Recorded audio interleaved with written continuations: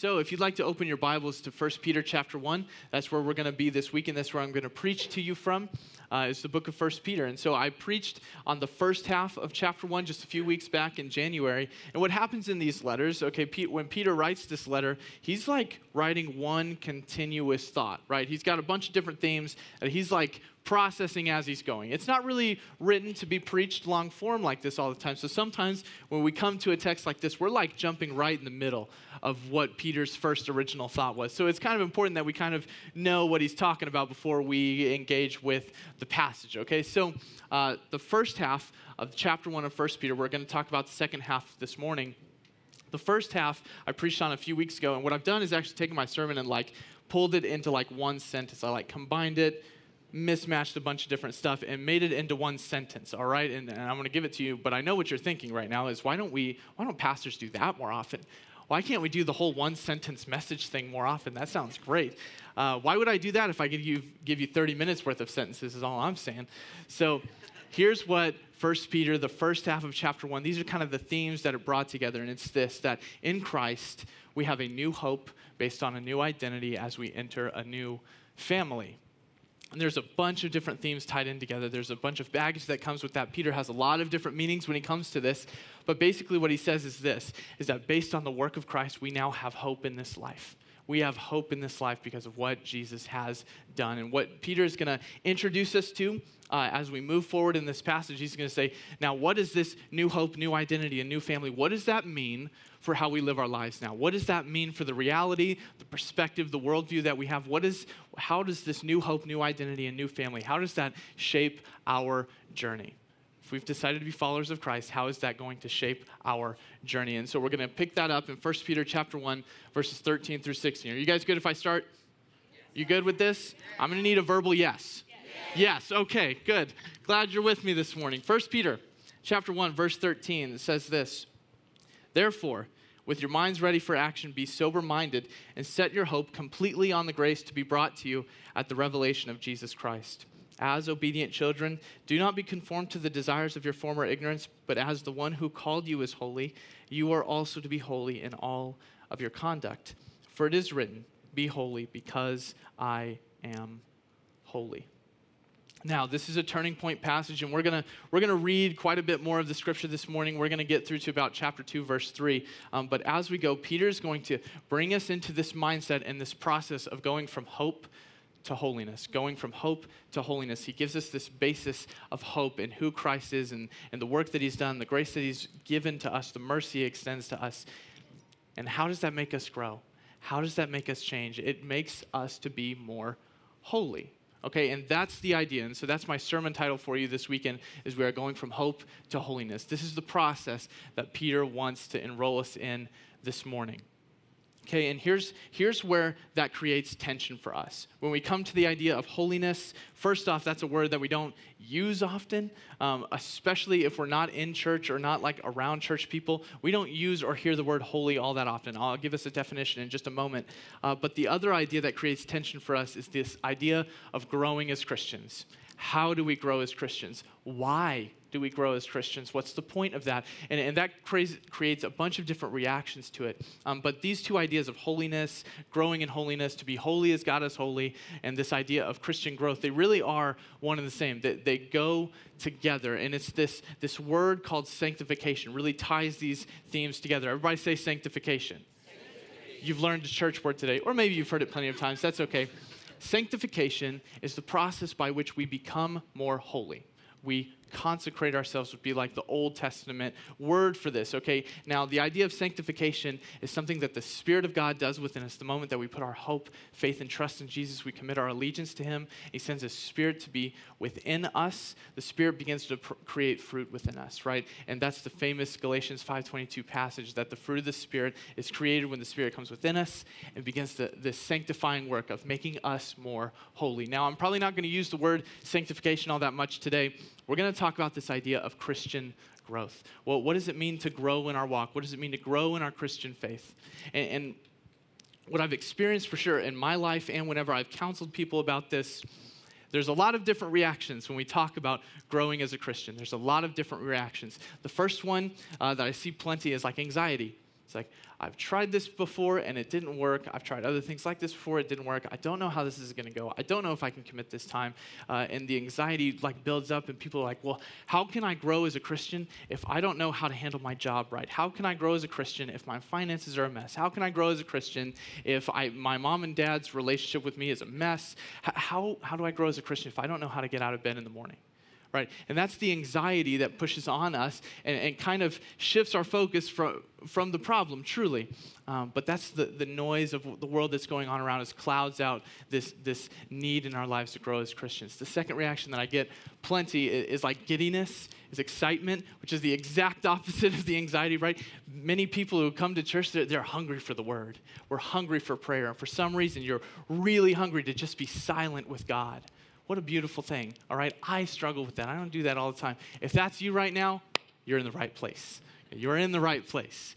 Sometimes excitement is that reaction, but I think probably the most common one that I see when we begin to talk about Christian growth, when we begin to challenge ideas of how we grow as people of the faith, of followers of Jesus, is actually guilt.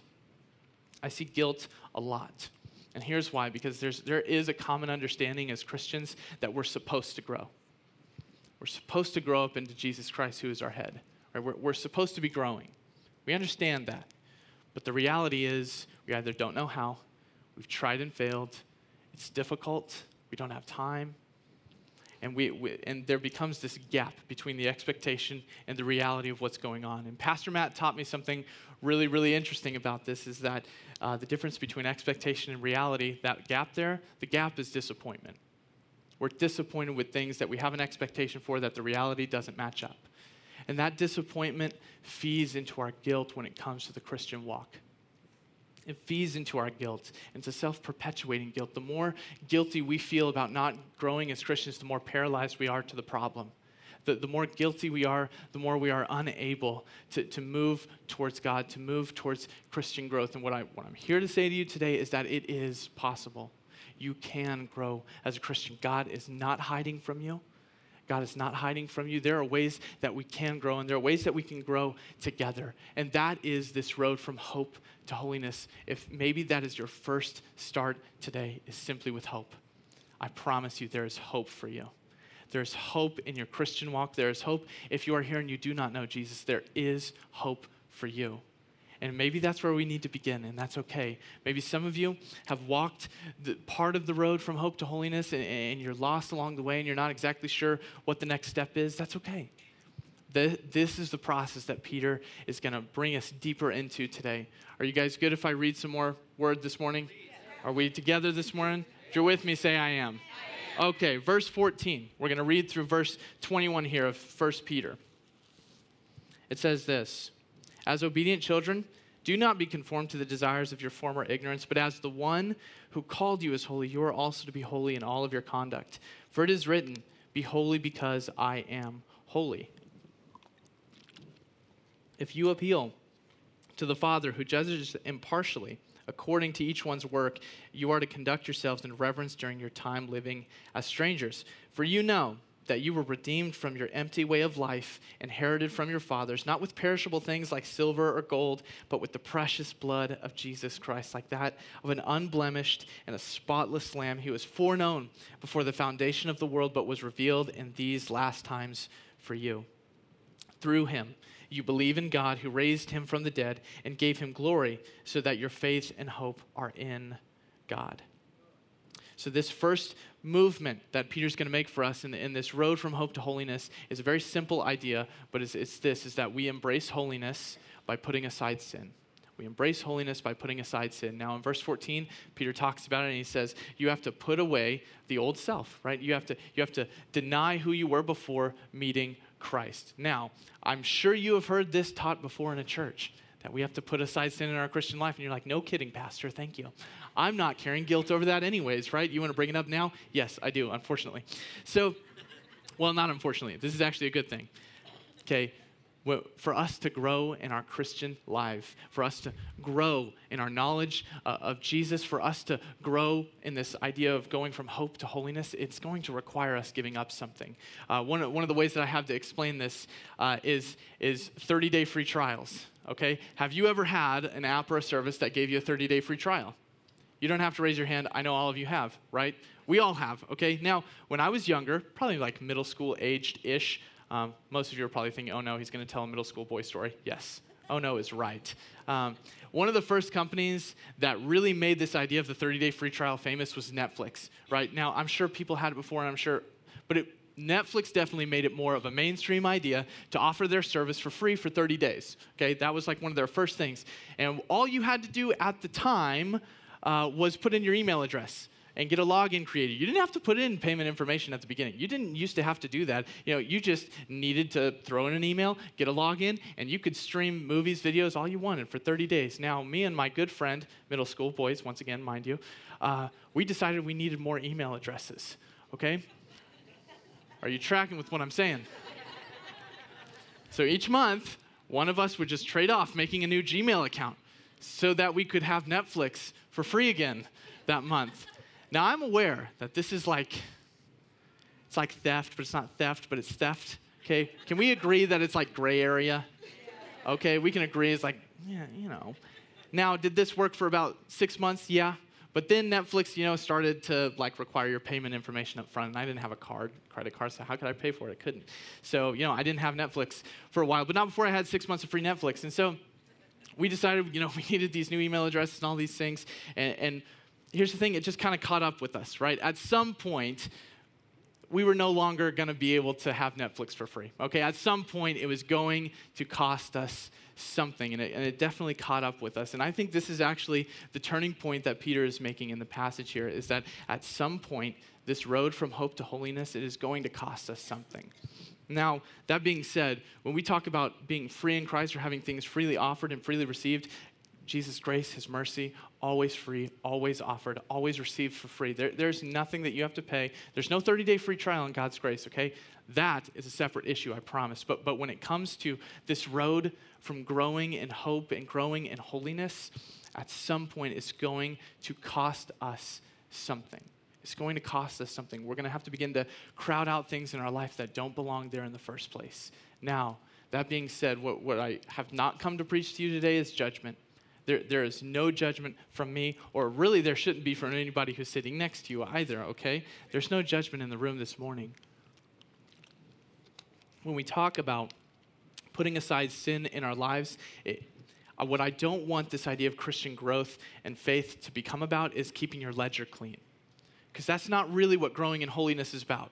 Growing in holiness is not about perfection. There's no way that we could achieve perfection. There's no way that we could achieve it. When we talk about holiness or to be holy, it simply means to be set apart. Now, when we talk about God and God's holiness, yes, that set apartness, that difference is based on his perfection. Now, we will never be perfect like he is perfect. Is that our call in Scripture? Absolutely it is. Now, what happens is when Jesus dies for us, when he offers his life on the cross as a substitution for our sins, that makes our ledger clean. Jesus has now separated us from our sin as far as in his eyes, all right? But that doesn't change the reality that we have a sin nature, that we're going to continue to mess up. We're going to do things in that empty way of life that Peter talked about. But when we talk about pursuing holiness, it's not about keeping your ledger clean. It's not about perfection. That's not attainable. What it is about, however, is the renovation of our hearts. It's about the changing of what's on the inside of us. It's about changing the attitudes that lead to our actions. It's not really about behavior modification at the end of the day. It's about renovating our hearts. It's about changing what's on the inside. And this is something, the perfect example of this is the Pharisees in Scripture. The Pharisees were like the religious leaders of Jesus' day. And they thought that their really righteous actions that they did in public for everybody else was what was going to keep them holy, make them holy, and keep them saved, right? And so they would have these really long, amazing prayers that were in Jewish, right? And they would give these huge offerings to the church where everyone could see. And they had all of these different practices that they would do where people could see them and think, oh, that person must be really, really holy. And so they would make their faces look really sad and downtrodden when they were fasting because they're fasting for the Lord. But it all came from a heart of self-righteousness. It all came from a heart of greed and pride. And Jesus speaks to this directly in Matthew chapter 23. Let me read his reaction to these Pharisees who were doing these things. Jesus says, "Woe to you, You scribes and Pharisees, you hypocrites, you pay a tenth of mint, dill, and cumin, yet you have neglected the more important matters of the law, justice, mercy, and faithfulness. These things should have been done without neglecting the others. You blind guides, you strain out a gnat and you gulp down a camel. Woe to you, scribes and Pharisees, you hypocrites. You clean the outside of the cup and dish, but inside they are full of greed and self-indulgence. You blind Pharisees, first clean the inside of the cup so that the outside of it may become clean. Woe to you, you scribes and Pharisees, you hypocrites. You are like whitewashed tombs, which appear beautiful on the outside, but inside they are full of the bones of the dead and every kind of impurity. In the same way, on the outside you seem righteous to the people, but inside you are full of hypocrisy and lawlessness. And if anybody ever comes to you and says that Jesus is not clear in his teaching, you need to guide them to Matthew 23, because he's very clear in what his teaching is about holiness and what sin truly is and what it truly means. And sin comes from a heart that is evil. Sin comes from a heart that is evil. All right, Jesus confronts the Pharisees about their righteous deeds and reminds them that what's on the inside, what's inside of us, the attitudes that we carry around, that's what's most important. He says to the Pharisees that they're whitewashed tombs, that they are carrying around brokenness, death, and destruction within them. Jesus is very clear about this, that they are carrying around this empty way of life and offering it to other people. That they carry around death and destruction within them. And that is this empty way of life that Peter talks about. That he says we need to lay aside this empty way of life and take up the fullness that Jesus is offering to us. Jesus says that the way that these Pharisees were acting, the way that they were going about their faith or their growth or their holiness, that was not holiness. That was not the holiness he came to preach. Holiness begins in the heart and in the attitude. Like I said a moment ago, Jesus' goal is not behavior modification, but it's renovating our hearts. It's changing the attitudes on the inside of the cup, so to speak. Holiness is not that we would just avoid sin, but it's that we would pursue righteousness. It's not just avoiding sin, keeping our ledger clean, but it's pursuing righteousness. And this is the idea that I want us to think about for just a moment here, is the idea of giving up and taking up. Okay, now when I talked about sin, we talk about it's going to cost us something. This road from hope to holiness is going to cost us something. We have to lay aside sin. As we're laying aside sin, we're taking up holiness, right? We're taking up the things of God. And that's the idea here, is that as Jesus, grace, mercy, truth, all of these things are offered to us, it crowds out the space in our heart for all of the other evil intentions and attitudes that we have. This is part of the whole idea behind the Sermon on the Mount that Jesus preaches in Matthew chapters 5, 6, and 7. Jesus is talking about the renovation of the heart and changing who we are on the inside. And he talks about these attitudes that create in us actions. And in Matthew 5, Jesus says that anger is murder. He doesn't say that anger leads to murder. He says anger is murder. A few verses later, he says that lust is adultery. Not that lust leads to adultery. He says lust is adultery, and I take him seriously. And this is what Jesus is talking about. That empty way of life is the bones that we carry around within us, the death and destruction that we carry around within us that lead to evil. But the more that we begin to take up love for our brothers and sisters, the more that we begin to take up cherishing other images of God, the less room there is for anger. The more we listen to what Jesus says about loving and praying for our enemies, the less room there is for anger and murder in our own hearts. There's no longer any room for it. And so when we talk about coming to sin as growing as Christians, it's a laying down and it's a taking up. Take up the attitudes of Christ. Reflect the attitudes of Christ is what Philippians 2 says. Put aside this empty way of life that does lead to death and destruction. Take up life and life to the fullest that Jesus offers. In fact, Peter also kind of has a list for this. In chapter 2, verse 1, let me turn there real quick. I'm all over the place in this Bible. 1 Peter chapter 2, verse 1, this is kind of the list that Peter gives when he talks about laying aside these attitudes. Peter says, therefore, rid yourselves of all malice, all deceit, hypocrisy, envy, and all slander. And what we see here is not a list of ledgers and rules, but it's a list of attitudes that bubble up from within us. The more we have the love of Christ for others, the less we have malice. The more we live by the truth and in the truth of Jesus, the less we have room for deceit. It's a laying aside and it's a taking up. And that's the same theme that Peter is teaching us through this process. The second idea, the second connection that Peter makes to holiness is this, is that we embrace holiness by loving one another. I know that sounds simple. I know that you've heard that and preached in church as well. But this is the second idea that Peter leads us into when he talks about holiness. Let me read 1 Peter chapter 1, verses 22 and 23. It says, "Since you have purified yourselves by your obedience to the truth, so that you show sincere brotherly love for each other, from a pure heart, love one another constantly, because you've been born again, not of perishable seed, but of imperishable, through the living and enduring word of God." We purify ourselves by the word of God so that we can love one another. This word purifies us so that we would love each other in the right way.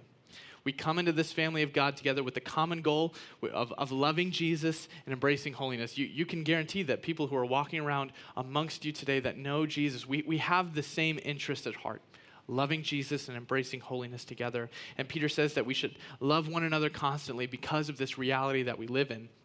And Jesus is also really direct about this idea of loving one another being part of our identity. In John chapter 13, verses 34 and 35, Jesus is in the upper room with his disciples, and he says this to them, "I give you a new command, love one another just as I have loved you. You are also to love one another," right? And then he goes on to say that this is how others will know that their identity is followers of Jesus, is by their love for one another. That's how others will know. And so Jesus himself reminds them that this identity that they have is based in love for one another. And so my question today for you is, do you want to grow as a Christian? If you do, go love somebody. If you want to grow as a Christian, go love somebody. It does not have to be any more difficult than that. Go and love somebody.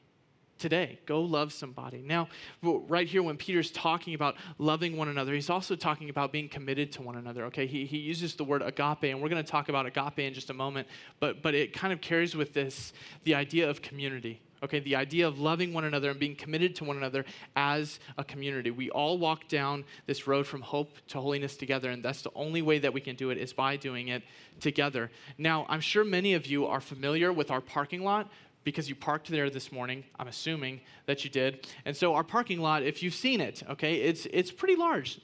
You know, if you were to take the square footage of it, it's pretty big. So when it snows, there's a bit of snow, okay? I'm saying all logical things here, yes?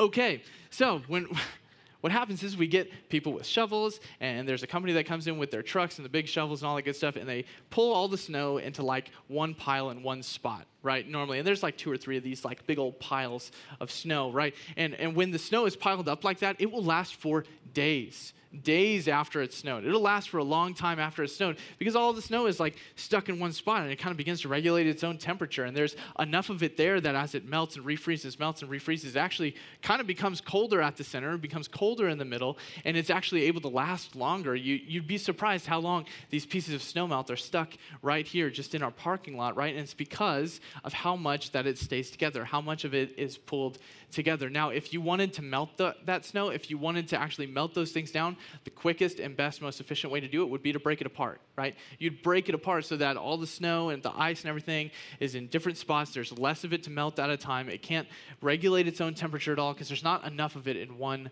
spot. That is the image for growing in holiness together as a community. As we love one another, as we stick together with one another, as we commit to our community together, we can outlast everything that's going on outside.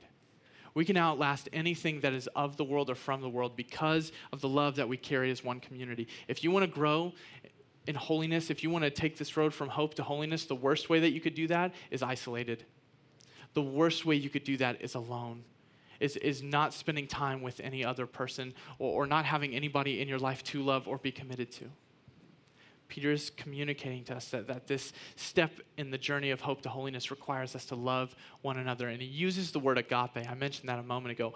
There are like 4 traditional words for love in the Greek. We do not have time to talk about all of the implications. Each one kind of means something a little bit different. All right, and so the word agape love is most commonly used to describe like God's love for other people or Jesus' love for other people or God's action in the world. It's most commonly used agape, and it's actually probably of those 4 different types of love is probably the one that has the deepest meaning. And so agape love is it's about faithfulness, it's about commitment, it's an act of will towards one another, towards another person. It's a love that comes with promises. It's a love that sacrifices. And this is actually the love that Paul famously describes in chapter 13 of 1 Corinthians, and we're going to read that passage in just a moment, but it's a really famous chapter because normally we read it at weddings, right? And we use this idea of love for weddings, and we use them as commitments to one another. It's a beautiful image, but this word agape is what Paul is talking about. He's not talking about romantic love. He's talking about the love that Christians should actually have for one another, and so is Peter here. Let me read 1 Corinthians chapter 13, verse 4 through like halfway through verse 8. It says this: agape is patient, agape is kind, agape does not envy, it's not boastful, it's not arrogant, it's not rude, it's not self-seeking, it's not irritable, and it does not keep a record of wrongs. Agape finds no joy in unrighteousness, but rejoices in the truth. It bears all things, believes all things, hopes all things, and endures all things. Agape never ends. And so is that a great message for weddings? Absolutely it is. Absolutely it is. That's why I use this passage whenever I do weddings. But at the same time, this is the love that Peter says that we should have for one another. This is the love that Peter describes about the Christian community. Okay, and I want you to just pause for a moment and imagine for just a second that we would actually take vows of love like this for one another. Not just for like wife or husband or for family, but what if this was actually the love that we described about our community and our people? Now, I'm going to ask you to do something that's probably uncomfortable, even though it shouldn't be. Okay, I make the students do this all the time at youth group. Look around you. Look around you. Look around you at the people who are in this room together, who are on that hope to holiness journey, who based on what the word leads us to, we should be agape loving one another. Agape love someone in this room today. That's my challenge to you. Learn someone's name that you do not know. There are plenty of people in here. I don't know everybody's name. Go learn somebody's name today.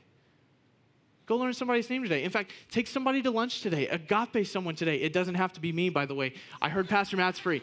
But take someone to lunch today. We have people who are serving this morning, who are serving your coffee and helping us to get seats and all those things. Take someone like that who was serving this morning. Take them to lunch. Agape someone today. Imagine for just a moment what our churches, what this church, what this community would look like if we committed to agape one another. If we committed to, in Christian community, to love one another without holding things back, to endure all things, to bear all things, to believe all things, to have never-ending love for one another, a love that does not boast, that does not envy, that is fully truthful and based on the truth itself, Jesus. Imagine that for just a moment. Now go do it. Don't wait. Agape someone in this room right now, today. Once again, I say, do you want to grow as a Christian? Love someone. Love someone today. That's what Peter is leading us to. That's what Jesus leads us to as well.